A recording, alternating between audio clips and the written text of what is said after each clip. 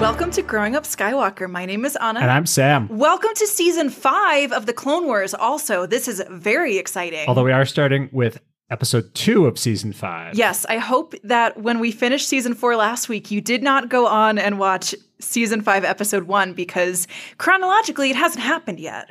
Yes. So we are actually starting with the first half of the Onderon arc, which is the Clone Wars Season 5, Episodes 2 and 3, A War on Two Fronts and Front Runners. Mm-hmm. Lots of front. A lot of fronts happening. A lot of fronting. So the fortune cookie of A War on Two Fronts is fear is a malleable weapon. Not valuable. Malleable. Interesting. We begin on the planet Onderon, which has decided to secede and join the Separatists. But deep in the wilderness, a band of rebels wants to plan a counterattack. They want to become real rebels. And they want to restore the previous king. They do.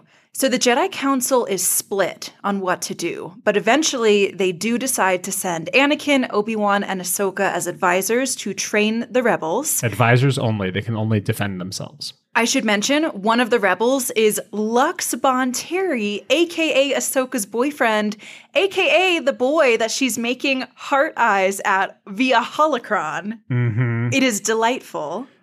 We also send Rex, who's wearing his full Rex outfit. You can't even recognize him because he has a very cool hat and goggles and backpack full of explosives. Rex is looking so good. So fine in this episode. The Jedi are all stealthed up, and he's like, I literally look like someone going to war. He looks great. So last time we saw Lux, he was speedily exiting the Death Watch camp on Karlak.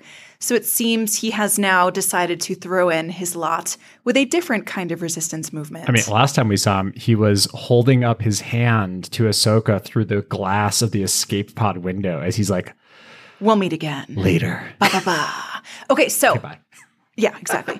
Our faves drop out of a ship onto Onderon and very speedily meet Steela, who takes them back to the rebel camp where they meet her brother, Saw, as in Saw Gerrera. So this is actually Saw Gerrera's first appearance, chronologically and in release order. This is the first time we see him. We will meet him again, but he is a major player in these episodes. We make it to the rebel camp, and then we get a training montage that lasts for most of the episode. So Anakin, Ahsoka, and Kenobi and Rex are teaching the rebels how to stop tanks and droideka destroyers. But unfortunately, they're only midway through their training when the separatist battle droids that are guarding the capital city of Isis get orders to march on the rebels and destroy them. That's Isis with 2 Z's for those of you keeping track at home. For those of you who are hooked on phonics like me, does it make sense? No. Sure. Are we going to roll with it? I guess so. So the droid army marches into the training camp, blasters firing, and Anakin is ready to split up the Jedi crew and destroy them. But Obi-Wan stops him. They're only here to help the rebels train. They're not here to actually fight the war for the rebels. Mm-hmm. So immediately and delightfully, all of their lessons come in handy. Lux and Saw have been training on disabling tanks, and they do that immediately. They jump up the tank, they open the hatch, they throw explosives in, and then they close it again. Steela has been getting really good target practice, and she is a great sniper. So she blasts open the animal pens in the village to knock down a whole wave of battle droids. There's a fun and exciting battle scene, and they are victorious. And Anakin says, okay, I think you're ready to bring the fight to the capital. So then they get aboard some carts that they said they were out hunting, so that they have a whole bunch of meat to cover up the bioscans. Animal pelts. And they sneak everyone into the city. The city of Isis. So they disguise themselves as merchants, they get into the city, and then they split up. And the goal is, I guess, to simultaneously recruit as many people as they can to their side and wage terror and chaos and basically become nuisances of themselves. And that is the episode. That leads us right into front runners. To seek something is to believe in its possibility. So now all of these rebels are in ISIS, and they are openly wrecking the place up. There's fires like lighting up all over the city. And we see King Rash, who's up there on his absolutely gorgeous palace, and he is getting cheesed. So they actually even attacked the royal carriage, and he's like, we have to do something about this. So he brings in the old king, who's apparently been under house arrest. He's like, you have to stop this. I know that you, the old king, whose name we don't learn yet, is part of this rebellion. And the old king says, it's up to the king to embrace, bend, or break, and I am no longer the king. Mm-hmm. King Rash is being rash about that. So meanwhile, the rebels have found a extremely cool rebel bar to hang out in, and they are making a plan, and it's kind of a Goldilocks thing. Lux is all about the hearts and minds. Saw is all about fists and guns and bombs, and Steela is charting a path through the middle. Mm-hmm. And they come up with a plan. And Anakin and Obi-Wan have left. They leave, and they leave Ahsoka behind. And as Ahsoka is sitting there being part of this, he's like, remember our purpose here, because he knows that Ahsoka's been making hard eyes at Lux, and Lux has been making hard eyes at Steela. But Awkward. But Steela comes up with a plan, and they're going to go after this enormous droid charging station. So it's really fun. Saw has to steal one of the battle droids' heads to get the intel so they can concoct their nefarious plan. It's a rather convoluted gambit to get in here, but they steal the droid head, and then they're like, okay, if we go to the charging station, we create enough of a ruckus, they're going to send a tank, we can hijack the tank, burst through the doors, blow up the recharging station, and retreat.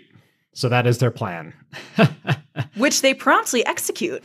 They do. And then the crowd goes wild, and all sorts of things are going on. The lights for the whole city turn off, and the rebels appear out of nowhere wearing very cool ghost recon glasses, and start sniping out droids because the droids can't see in the dark. And King Rash is like, this is crazy. He phones Count Dooku and is like, I need help. And from behind Dooku, in classic Star Wars manner, a super tactical droid shows up. He says, this is General Kalani. He will succeed where you have failed. He looks like a tactical droid, but not really. He's a super tactical droid. Okay, that is deeply ominous. Mm-hmm. Mm-hmm. So at the end of their victory, the rebels, so they actually managed to turn some of the city people over to their side, but their next job is to win over the rest of the population, inspire them, get recruits, fight that battle for hearts and minds. And Anakin holocrons in and gives them an absolutely amazing speech. It's really good, y'all. He says, now you must rally the people. You will need their support. Your ability to influence them will also determine your capacity to represent them, not only on the battlefield, but also off it, against the enemies, even within your own ranks. Your commitment will inspire others. Your conviction will lead to victory. Oh, it's so good. Yeah. And then we close the episode, and the rebels have elected Steela Guerrera as their leader, and Saw storms off super mad. And that is where apparently Ahsoka learns that Saw and Steela are related. Oh, she didn't know that? It doesn't seem like it. Because she says, I have to go after him. He's my brother. Because we have been going this whole time, Saw Gerrera and Steela. We don't know that they're brothers yet. Interesting. So, but that is the weird cliffhanger that we end this episode on. It's really ominous because the action is ramping up this entire time. Yeah, so let's talk about the episodes. I thought the pacing was interesting. So whenever we have these 4-part arcs and we split them up 2 and 2, I always feel like there's a really luxurious amount of time that we get to spend on the action scenes, on the character development, and I love that. But it is in such direct contrast to the episodes we have where we cram so much in.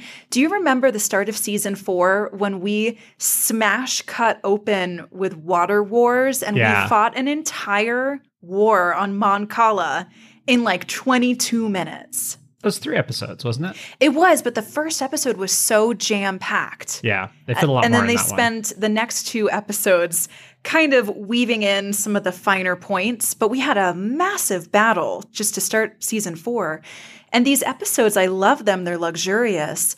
But for some reason, I find myself noting how slow the pacing is because we get to really dig into some of the relationships between the characters and really spend a long time with the main thrust of the episode. Yeah, so far these two episodes have sort of two plots going on, the A plot and the B plot.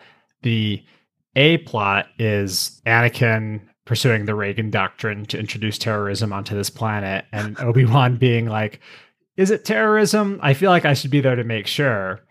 And the B plot is this love quadrangle between Steela, Sta, Lux, and Ahsoka. Because Saw is into Ahsoka. Is he? A little bit. But Saw is also super defensive of I did Steela. not see Saw as a player. I thought this was a love triangle. It seems that way, but then Saw is definitely there because he is extremely defensive of his sister.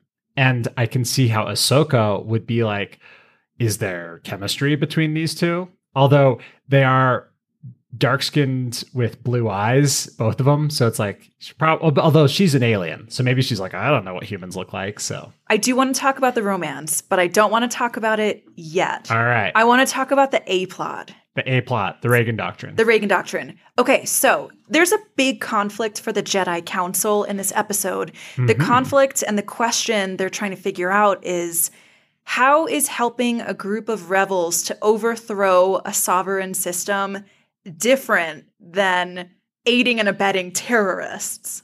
And so that is what Yoda brings up, who says fear is not a weapon the Jedi can use. Right. So we open in a war on two fronts with the Jedi Council pretty much saying, no, we cannot do this. And Anakin kind of calling back to season 1 with Trespass, where he's like, we're not here to fight your war, the Pantorans versus the Talls. We're here to show you how to fight a war at all. Yeah. And so I keep referencing the Reagan doctrine. Historically, what happened, it actually started in the Carter administration, which was the one right before Reagan, with the funding of the Mujahideen in Afghanistan by Senator Charlie Wilson and Dana Rohrabacher, who is still in Congress. And they wanted to give a whole bunch of arms to Osama bin Laden to fight the Soviets and the other Mujahideen at the time, and because the Soviets had invaded Afghanistan. So that was kind of a mess because it was basically a bunch of senators going against a lot of provisions of government and doing their own thing. Later on, thanks to the Heritage Foundation, which also is a big funder of the Reagan doctrine, Reagan was elected. Reagan decided to finish off that element in Afghanistan and then start up trouble in Nicaragua and in Angola and in Iran and a few other countries. But this idea of the CIA going in, training locals, doing a lot of propaganda, spending a lot of money and moving weapons around, but you only put like 4 Americans on the ground. So if I remember correctly, because as you know, Sam, I studied political science, this is, I think, what we would call a proxy war, what the Jedi are doing. So there's a couple of different non-state actors that are not fighting the war themselves, but aiding a different party in fighting that war because they have interests in it. Yeah, absolutely. So during the Cold War, the Truman Doctrine, which happened at the end of World War II, was one of containment, in that the Western countries, the first world, wanted to contain the second world by fighting on the third world. So NATO versus Warsaw Pact in the third world, because that was the countries that were at play. Countries like Angola, and, the second world being Cuba, China, and Russia, even though Russia and China even fought wars during that time. But so this containment policy was, if the Soviet Union invades a country, we will stop them. By aiding the country that they are invading. Well, yeah. Or in the case of Korea or Vietnam, we'll counter invade. And then we'll have a proxy war. So like Korea and Vietnam are more proxy wars because in Korea, for example, in Mig Alley, this is in the 1950s, ostensibly, it was North Korean pilots versus South Korean pilots in these top-of-the-line first-generation jet fighters. In reality, it was Russian pilots versus American pilots in these top-of-the-line first-generation. So that is ships. the line that the Jedi Council appears unwilling to cross. So what they're saying is, maybe we can see the big picture that helping these rebels to rise up against this separatist government could inspire others to do the same or could help our cause across the galaxy. But we're not willing to send our own troops in. We're only willing to train and possibly even arm and equip the rebels who are already on the ground. And so that is where the Reagan Doctrine came into play, because a whole bunch of conservative think tanks, notably not the Cato Institute, because they're like, we don't really care about Nicaragua. But the history of Nicaragua is they had an American-backed, well, not American, United Fruit Company, same thing, backed dictatorship for a lot of years. And then the Sandinista government took over in a democratic election. And the Sandinistas said, hey, we'd like to trade with like Western Europe. We'd like to trade with like France and Germany. And America's like, no, because you are allowing like liberal labor laws, which means you're aligned with Cuba, which means you're aligned with the Soviet Union. So Reagan went in and funded the Contras. And the Contras were this terrorist regime, which went around butchering nunneries. And the CIA funded them. And then we put up all this, the US, put up all this propaganda saying the Contras are a legitimate political party and they need to be supported. So that's the kind of thing that the Jedi Council is probably aware of and that they probably don't want to get involved in when like it is a tricksy line to pass. And that's actually where the whole Iran-Contra arrangement came from, is that after the International Court of Justice sanctioned the US for mining the harbors of Nicaragua, the U.S. Senate passed an amendment that said that we can't give them any more money. Reagan and Oliver North went ahead and did that anyway by selling drugs and weapons to Iran, a country we were ostensibly tense with, in exchange to give them arms, the Contras arms, to finish taking over Nicaragua. So this type of thing has a long history, and it makes me think that my thesis, and I can tell I'm losing you here, but my thesis here is that Anakin is acting as this avatar of American conservative 80s, 90s strength. And that he's like, I'm going to do the right thing in this war because I'm on the side of freedom and democracy and justice, and the bad guys are the bad guys. It doesn't really matter the details. And Yoda is saying, your methods do matter. The methods are the difference between a good guy and a bad guy. And Anakin's like, Right. So I think I'm a little bit less interested in the question of whether the Jedi Council was right or wrong to agree to this. I am super interested that Anakin was himself interested in starting this kind of unprecedented Jedi assistance. And then that he had to be reminded by Obi-Wan in the heat of the conflict what he was actually there for. Now that is a very interesting question. I feel like I've spoken enough about Cold War politics now, so let's talk about Jedi politics. Yeah, totally. Okay, so I do want to say I am intrigued that this episode was aired in 2013, which means it was probably being produced in 2012. And there was such a sharp rise in terrorist attacks from 2012 to 2013. It was 61% more than 2011 to 2012 internationally. So what was happening in 2012? We had an escalation in Iraq. We had an escalation in Afghanistan, and America was still involved heavily in both of those conflicts. We were trying to do drawdown in Iraq, but we had to rise back up again. The one that I remember really vividly from my formative years was the Boston Marathon bombing, which was in 2013. That's the one that affected, I think, the United States the most. But the Islamic State, ISIS, Al-Qaeda, Boko Haram, and the Taliban were behind most of the many thousands of deaths that occurred from terrorist attacks in those years. I feel like this is before the Mumbai embassy attack as well. I believe that was in 2013. Yeah, okay.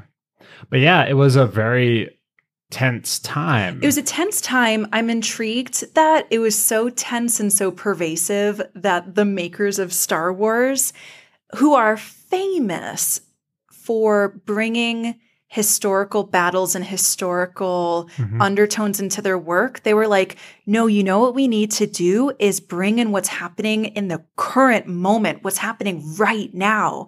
I'm headcanoning that they were thinking, this is history being made, and so why don't we riff off of that instead of whatever whatever war they usually riff off of. Yeah, that's fair.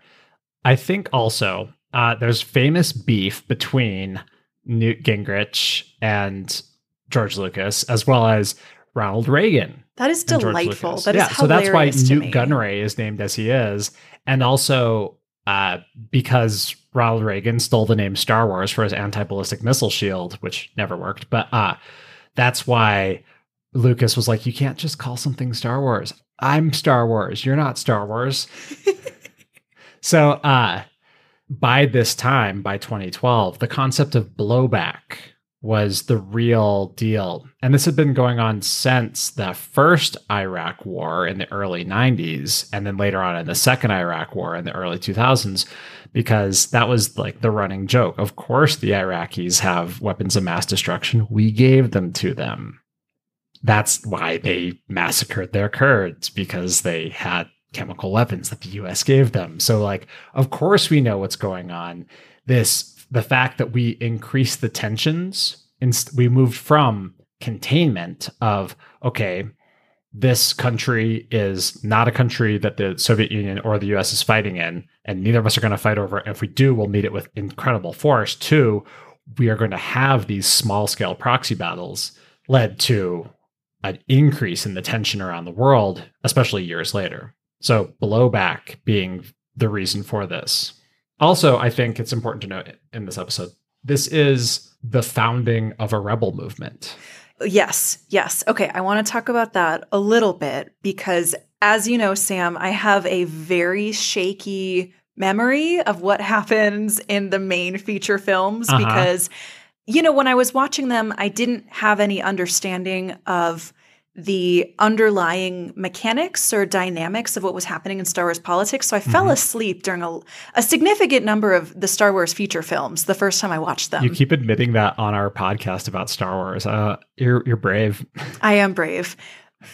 But if I am tying these threads together correctly, Saw Gerrera is here at the formation of a rebel group. And we are going to see him in Rogue One having been the leader of a rebel group. As a small spoiler, yeah. We also see the same thing last time we ran into Cham Syndulla on Ryloth, because he's like, okay, so what happens after you guys help us defeat the Separatists? Are you going to leave? And there's something cool. I'm actually reading a book right now about rebelling against colonization and like corrupt governments. And there's this really fascinating concept that was so bizarrely applicable to what the rebellion is doing in these episodes. So it's called the traitor's qualm. So when you're trying to overthrow a system, when you are trying to foment a rebellion, you need supporters. You need to make people switch to your side.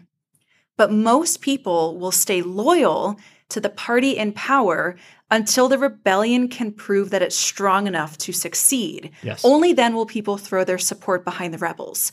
So you need supporters so that you can be successful. But to be successful, you need supporters. Yep. So the traitor's qualm is that the only thing you can do to make people lose their qualms, to become traitors for your side, you need big, splashy victories right away to start luring people to your side. Yep. So this, I think, is the advice that Anakin and Obi-Wan are giving to the rebels, is they're saying, you can't wait too long. You need to become good enough to strike, and strike fast, and strike hard. And you have to be able to show people that you're powerful so that you can get them on your side before you run out of steam or before they turn against you. That book is The Traitor Baru Cormorant. By Seth Dickinson. It's very good. Extremely good. I think that exact same point is the conversation between Stila and Saw and Lux, because they are representing these three ideals of the rebellion. Lux is like all hearts and minds. We'll get the people, and he's diplomacy first. Well, he's the soft boy, and Saw gets on his case about it because Saw is a couple inches taller. He's leaner. He's more muscular. Lux is wearing his very cool tactical turtleneck. And he looks like he's been off doing commando stuff, but Saw looks like he was raised with a knife between his teeth. He really does. And then Stila is charting this path through the middle where she's saying, yeah, Saw, I hear you. We're capable fighters. Mm-hmm. We've got fire in our bellies. We want to go for the jugular. But Lux, I hear what you're saying too. We can't frighten people out of supporting us. We need to show them that we have their best interests at heart. Which is why they went after this purely tactical target as opposed to a more symbolic target. Because if they had like blown up the palace, that would have sent one message. But blowing up the charging station for the droids, not only is it a tactical coup, because then they're able to kill a whole bunch of droids, it was also a show to the people of Onderon that we're not after you. We're here for you. Mm-hmm, mm-hmm.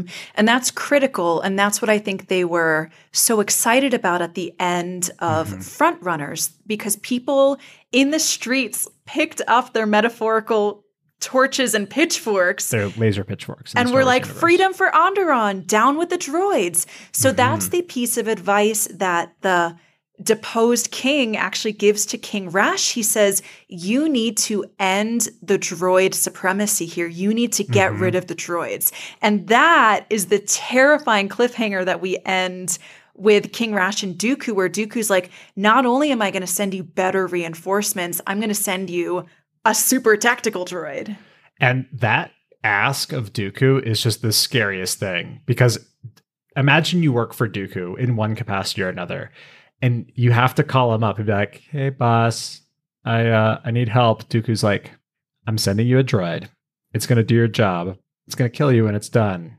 And also, I do have better reinforcements than all of the battle droids and droidicas and mech droids and super battle droids that you already had. Yeah. I can one up that. Yeah. If you are at this juncture inviting me to escalate your situation, I will turn it up to numbers you didn't even know existed, but you aren't going to survive.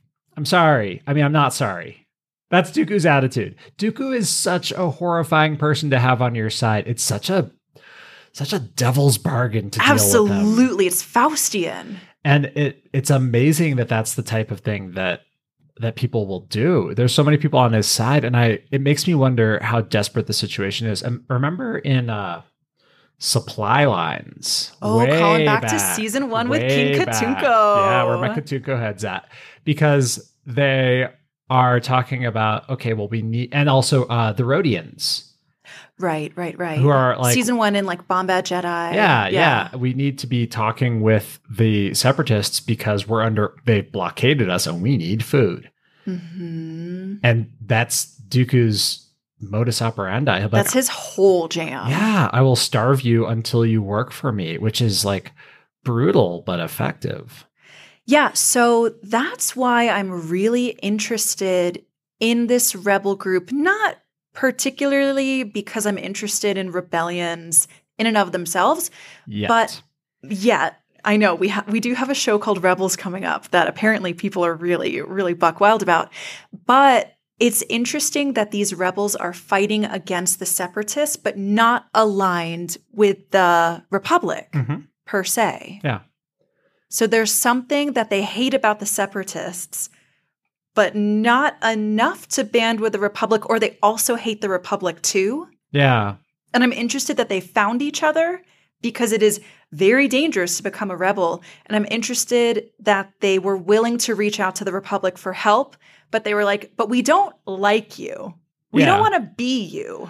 Well, that's something else that the Republic says, particularly Mace and Yoda. They're like, King Rash is duly appointed. We can't like overthrow governments, because if we can overthrow your government, we can throw any government, and that makes us the oppressors.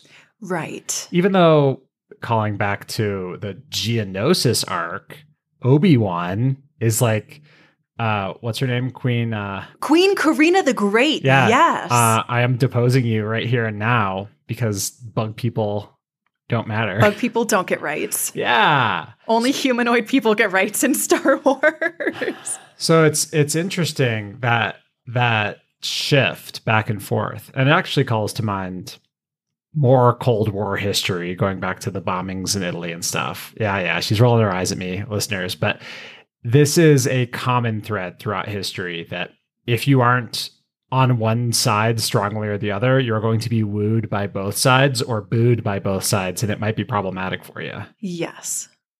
So, are you ready to talk about that love triangle? Do you want to talk about the romance? Yeah. Okay, let's talk about the romance. I am not interested in Lux as a romantic interest anymore. Really? Yes. Is it because he shacked up with a sexy sniper babe in the jungles of Onderon? No, it is not. It is related to that. It is correlated to that, but it is not necessarily about that. Okay, so here's the thing.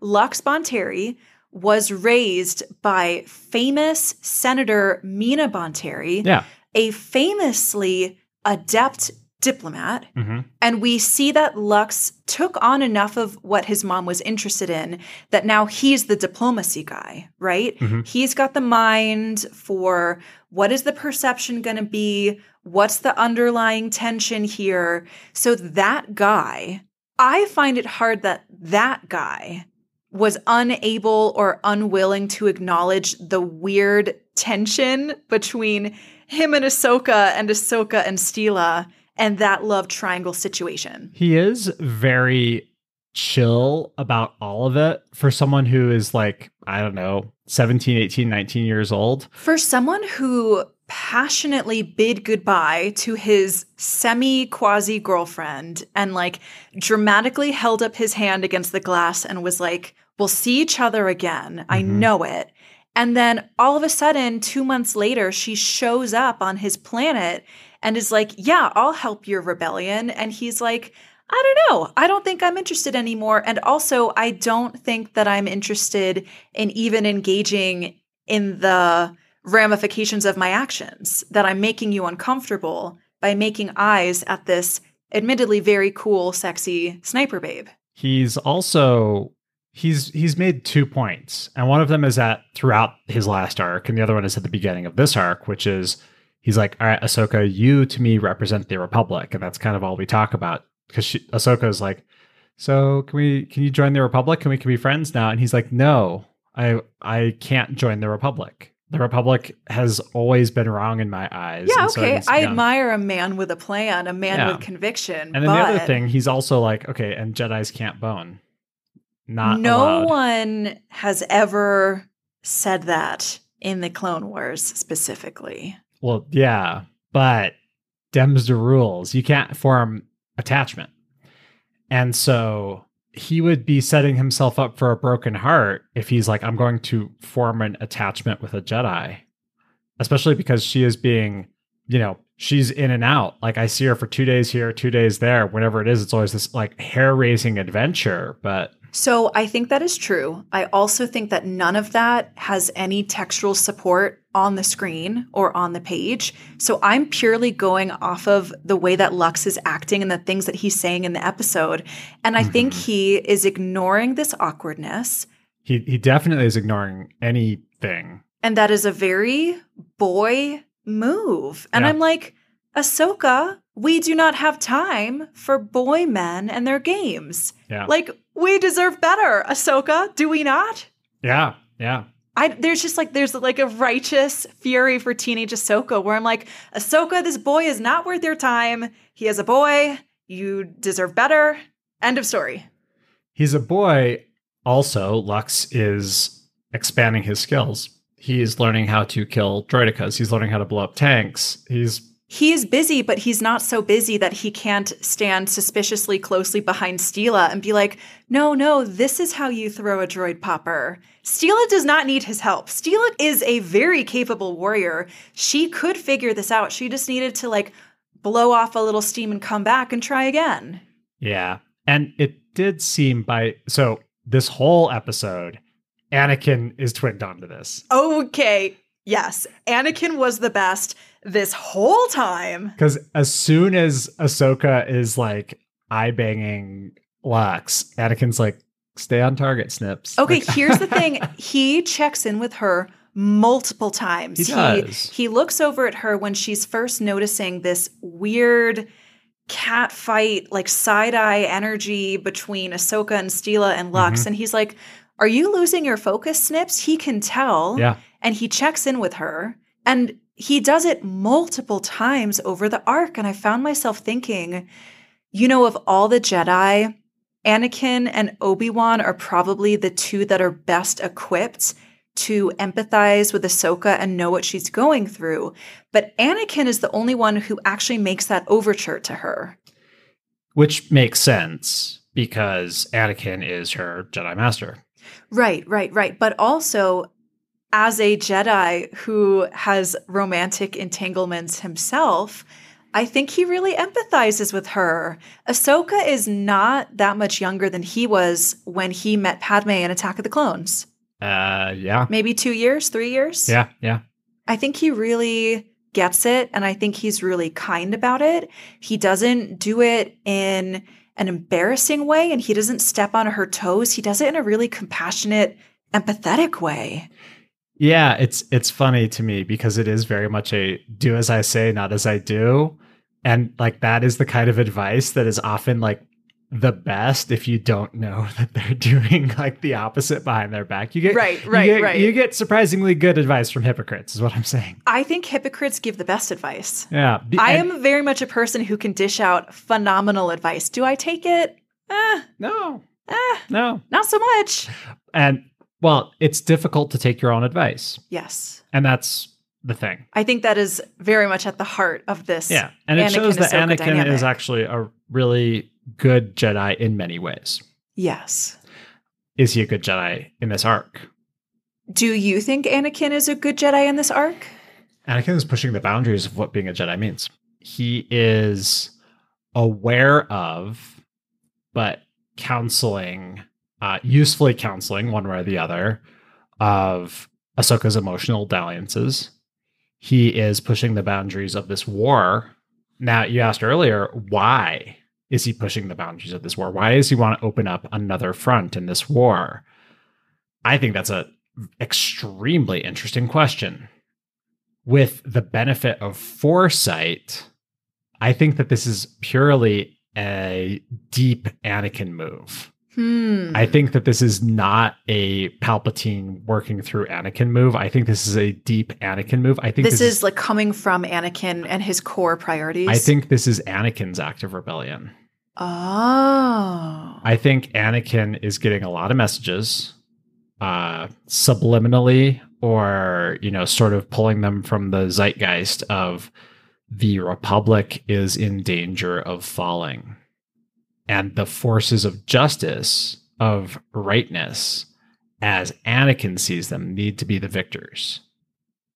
So you think his rebellion is also against the Republic and is arming the third way? I think it's so out of this third way. If there had been, if the Republic army had been set up with civilian oversight as opposed to Jedi oversight, they'd be like, yeah, hell yeah. Let's arm a bunch of dudes. Let's have a groundswell of hearts and minds blowing up the battle droids from wherever. We'll put droid poppers in Happy Meals.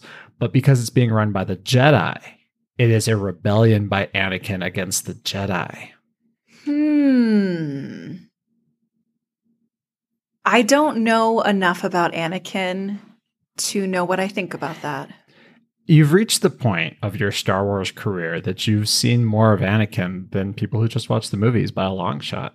We've seen Anakin at his highs and lows at this point. Well, we've seen him at his highs. He's going to keep rising. And with this benefit of foresight, maybe one wild hair of a long foresight, he's thinking, I need to be on this planet and start this fight. Interesting. I do love that theory. I love Anakin's precognition. Yeah. I think we even talked about this last episode We in the did. Asajj and Maul arc. I love his precognition. I love all Jedi precognition. I love visions. I love people acting on their gut and their impulses. And I love the idea that Anakin is like, yes, this is something that I have to do.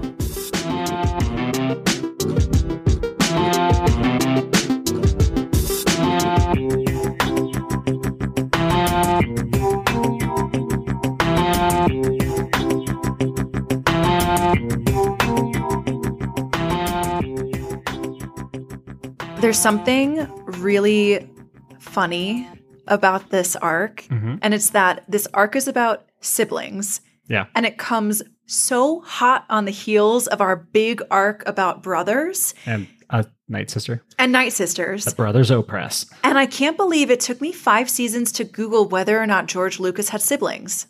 Does he? He does. Fascinating. He has 3 sisters. Wow. I never once in my life thought to question whether George Lucas made everything about siblings because he has siblings. And yes, he does. He's the middle child. He does kind of carry his heart on his sleeve because, to go slightly off topic, in the Indiana Jones movies put together by Steven Spielberg and George Lucas, some of them have just really extremely problematic female leads. And it's because, like, in that time period, George Lucas or Steven Spielberg or both were going through extremely bad divorces. And, like, that, of course, can't not come out in their work. But they're like, women are super untrustworthy. Okay, I have a lot of thoughts that I'm not going to mention here because I think it is probably the easiest thing in the world to not have misogynistic tropes in your feature film movies, but I don't want to talk about that because it is not on topic. What I do want to talk about is the dynamic between Steela and Saw. Yes. So our big brother-sister dynamic is this kind of classic, sort of loving, sort of toxic brother-sister energy that is very familiar to me. But I think it's familiar because this is how we often see brothers and sisters portrayed. Yeah, especially because Saw is ostensibly older. Saw's the older brother. Steela has eldest daughter energy to me. So does. I don't know if they have like a younger sibling who's not interested in their like rebel shenanigans. He's a stormtrooper now. Yeah, totally. Oh God, dark sheep of the family. But I was contrasting it in my head to the Luke and Leia sibling relationship because it's a very different vibe. Yeah, well, Luke and Leia didn't know that they were siblings until they're 20. They didn't, but they still had that sassy but more loving, less explosive sibling energy, even when they didn't know they were siblings. But the Steela and Saw dynamic is really different from that. Now, to open up personally a bit, I recognize, so I see deeply Saw as the oldest because I'm the oldest brother. And then in any type of like shared leadership role, I feel like, of course I should be in charge. I'm the oldest. My sister, who's 2.5 years younger, is more capable than me in a lot of ways. And she has to exude that oldest daughter energy. And it would be real. And she has a very high level job. She is a very high level person. So seeing that as like, of course, she's the one who's going to be in charge and I'm going to be salty about it, like Saw Gerrera. I'm like, man, this hits me right in the feels. That's so interesting because it might be familiar to you, but I hated it.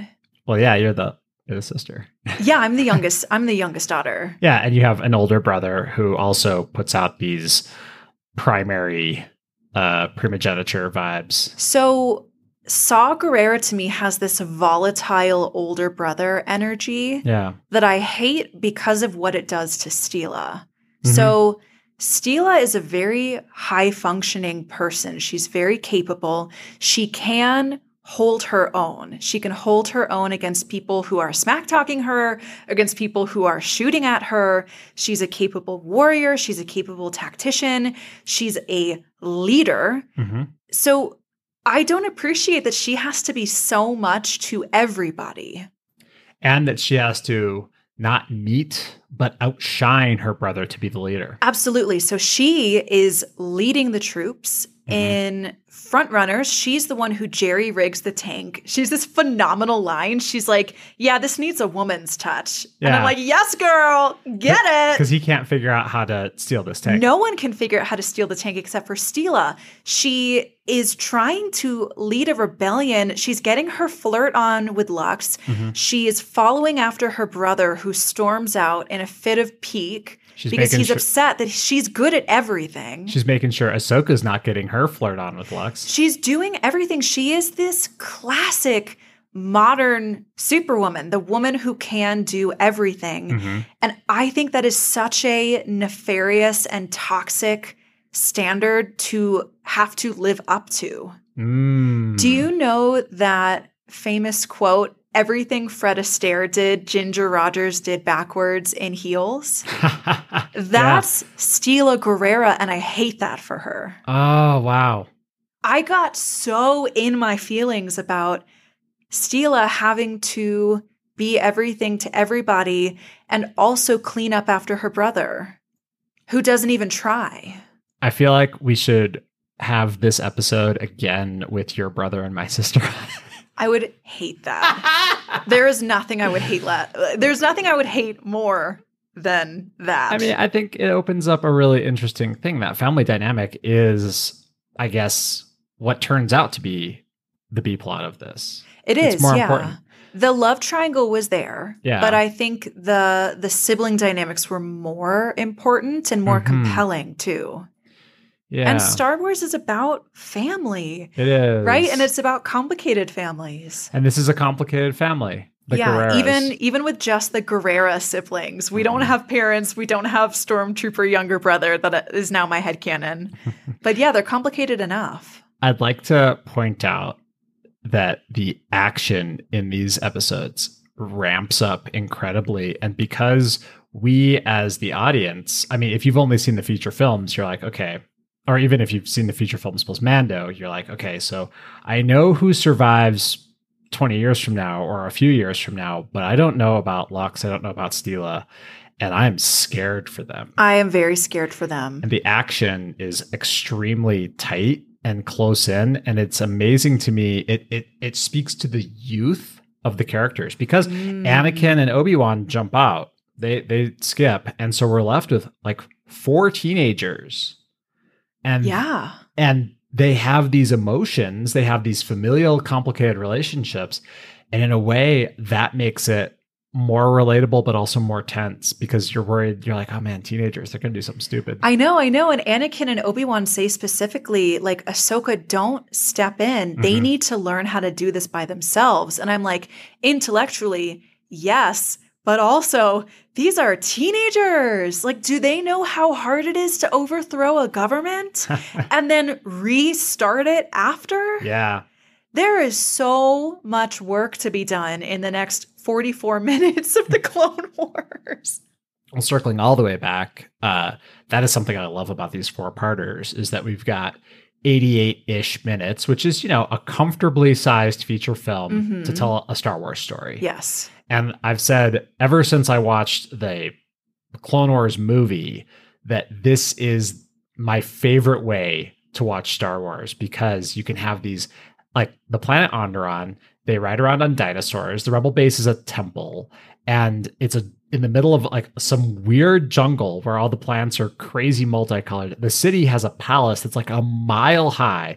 It's nothing you could make without the CGI budget of a medium-sized country. And 1,000,000 years ago, we talked about the changes in animation over the years with the Clone Wars, and everything jumped forward because now we're in season 5 and everything is more beautiful.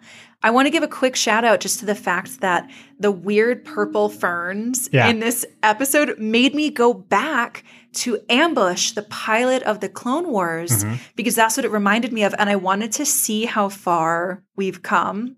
And the difference, my friends, is very significant. It is very large. Everything is deeper and richer. The galaxy has more stars.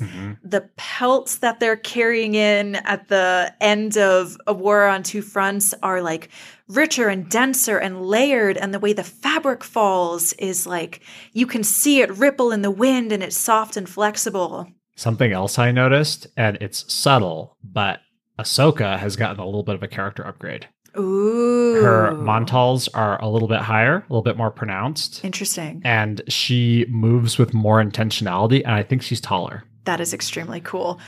I want to give the fastest shout out to Ahsoka because the moment that Anakin, Obi-Wan, and Ahsoka introduce themselves to the rebels, she throws back her hood. She says, "I'm Commander Tano. We're here to help you take back your planet." And I'm like, my baby, she's all grown up and calling herself Commander. Commander Ahsoka Tano. I love that. I love my big, strong baby. I love her so much. Speaking of characters we love, is it about that time? I think it's time. All right. It's time for Baywatch. It's time for Baywatch. Baywatch.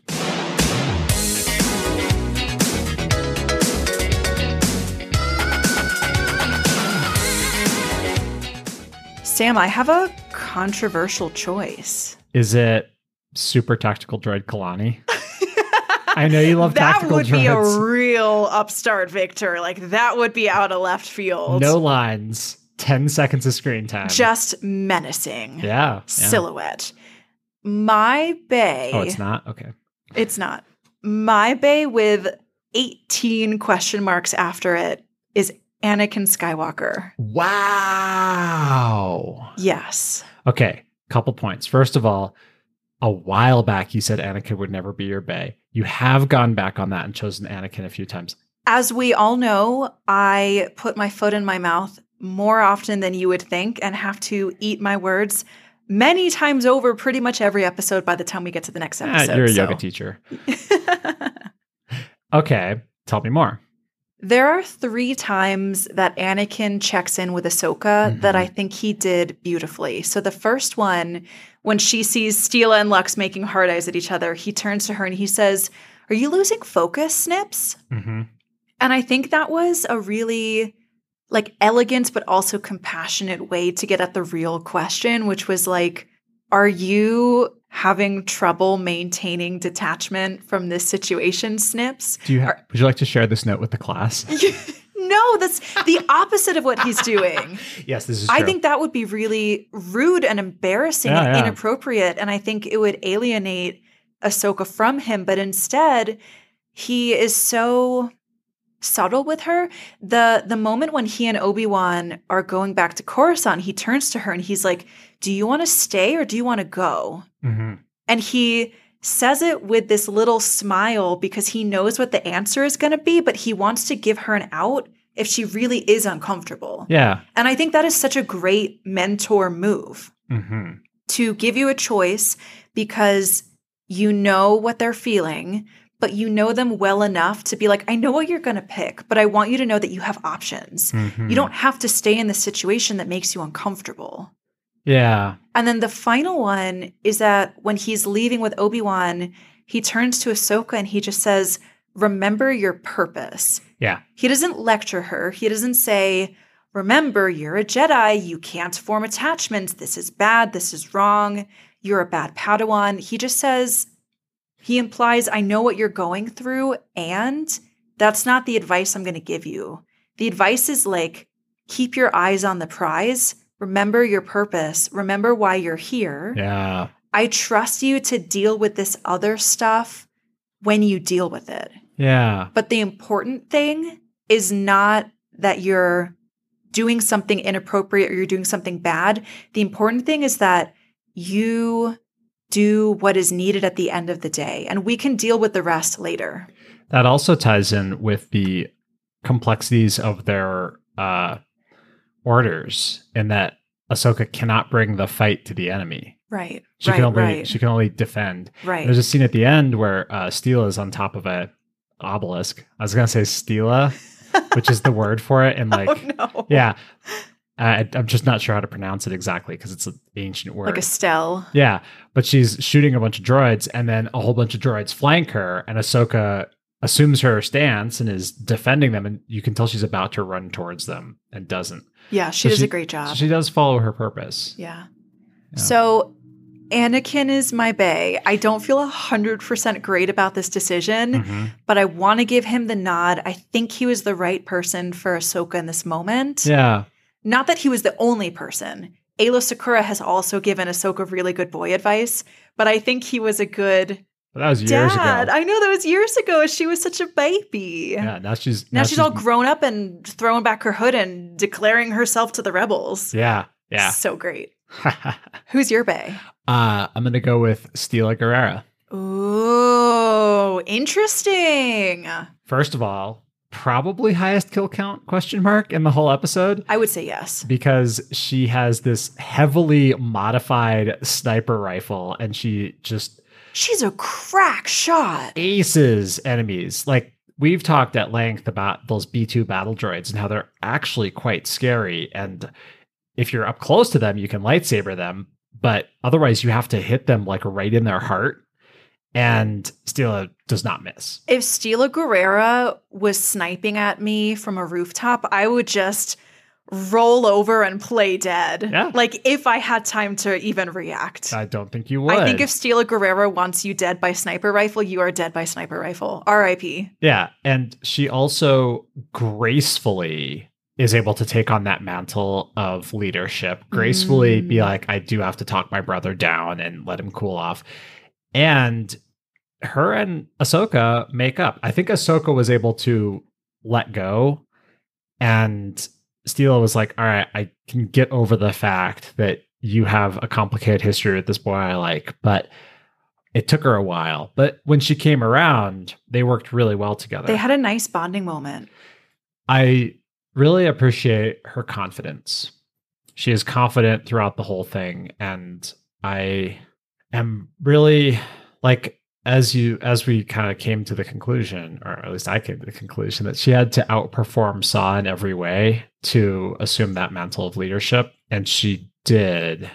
And it sucks that she had to, but it was cool that she did. And she's confident without being arrogant, even when she's like, I'm gonna have to jump into this tank and jerry-rig it because no one else knows how to. But she doesn't really rub it in their faces. I think she's just kind of like owning the fact that she did that. And then she's moving on to the next thing because there's no time to wait around for people to say, Stila Guerrera, great job. Yeah. She's like, no, I did the thing that I needed to do. I did great. And now I have another thing to do. So I want to paint a picture of the first battle. So basically, as soon as the Jedi land, the battle droids twig onto them. They send out some infiltrator droids, track them down, and they're doing target practice. And Stila is sitting there, and she's sniping at droids. And Ahsoka says, well, it's easy when they're standing still. And she uses the Force to wave around a droid head. And Stila shoots the crap out of it as it's flying along. And then she adjusts her scope, and she sees a battalion of battle droids walking through the forest towards her. And she's, I think there's something over there. She doesn't start moving until Anakin and Obi-Wan like pull her back. She just keeps firing, and each shot is a kill. And then they pull her back. Then, as things are going a little haywire in this battle, she points her gun at the Jedi and says, duck, shoots right over their heads. One shot, one hit on the paddock lock, and all of the animals get free, and they use that to escape, which is like the perfect set of distractions, situational awareness. It's an extremely cool scene. It's not Steele's coolest scene in this arc. It's not, but it is tactics and execution. And the awareness and perception that is really important in a leader. Yeah. Yeah. Did I love that the makers of this episode pitted the two strong women in it against each other? No. Do I love that they made up and helped each other to accomplish what they needed to? Yes, I do love that. And I think Steel is a really worthy choice. Good Baywatch. Yeah.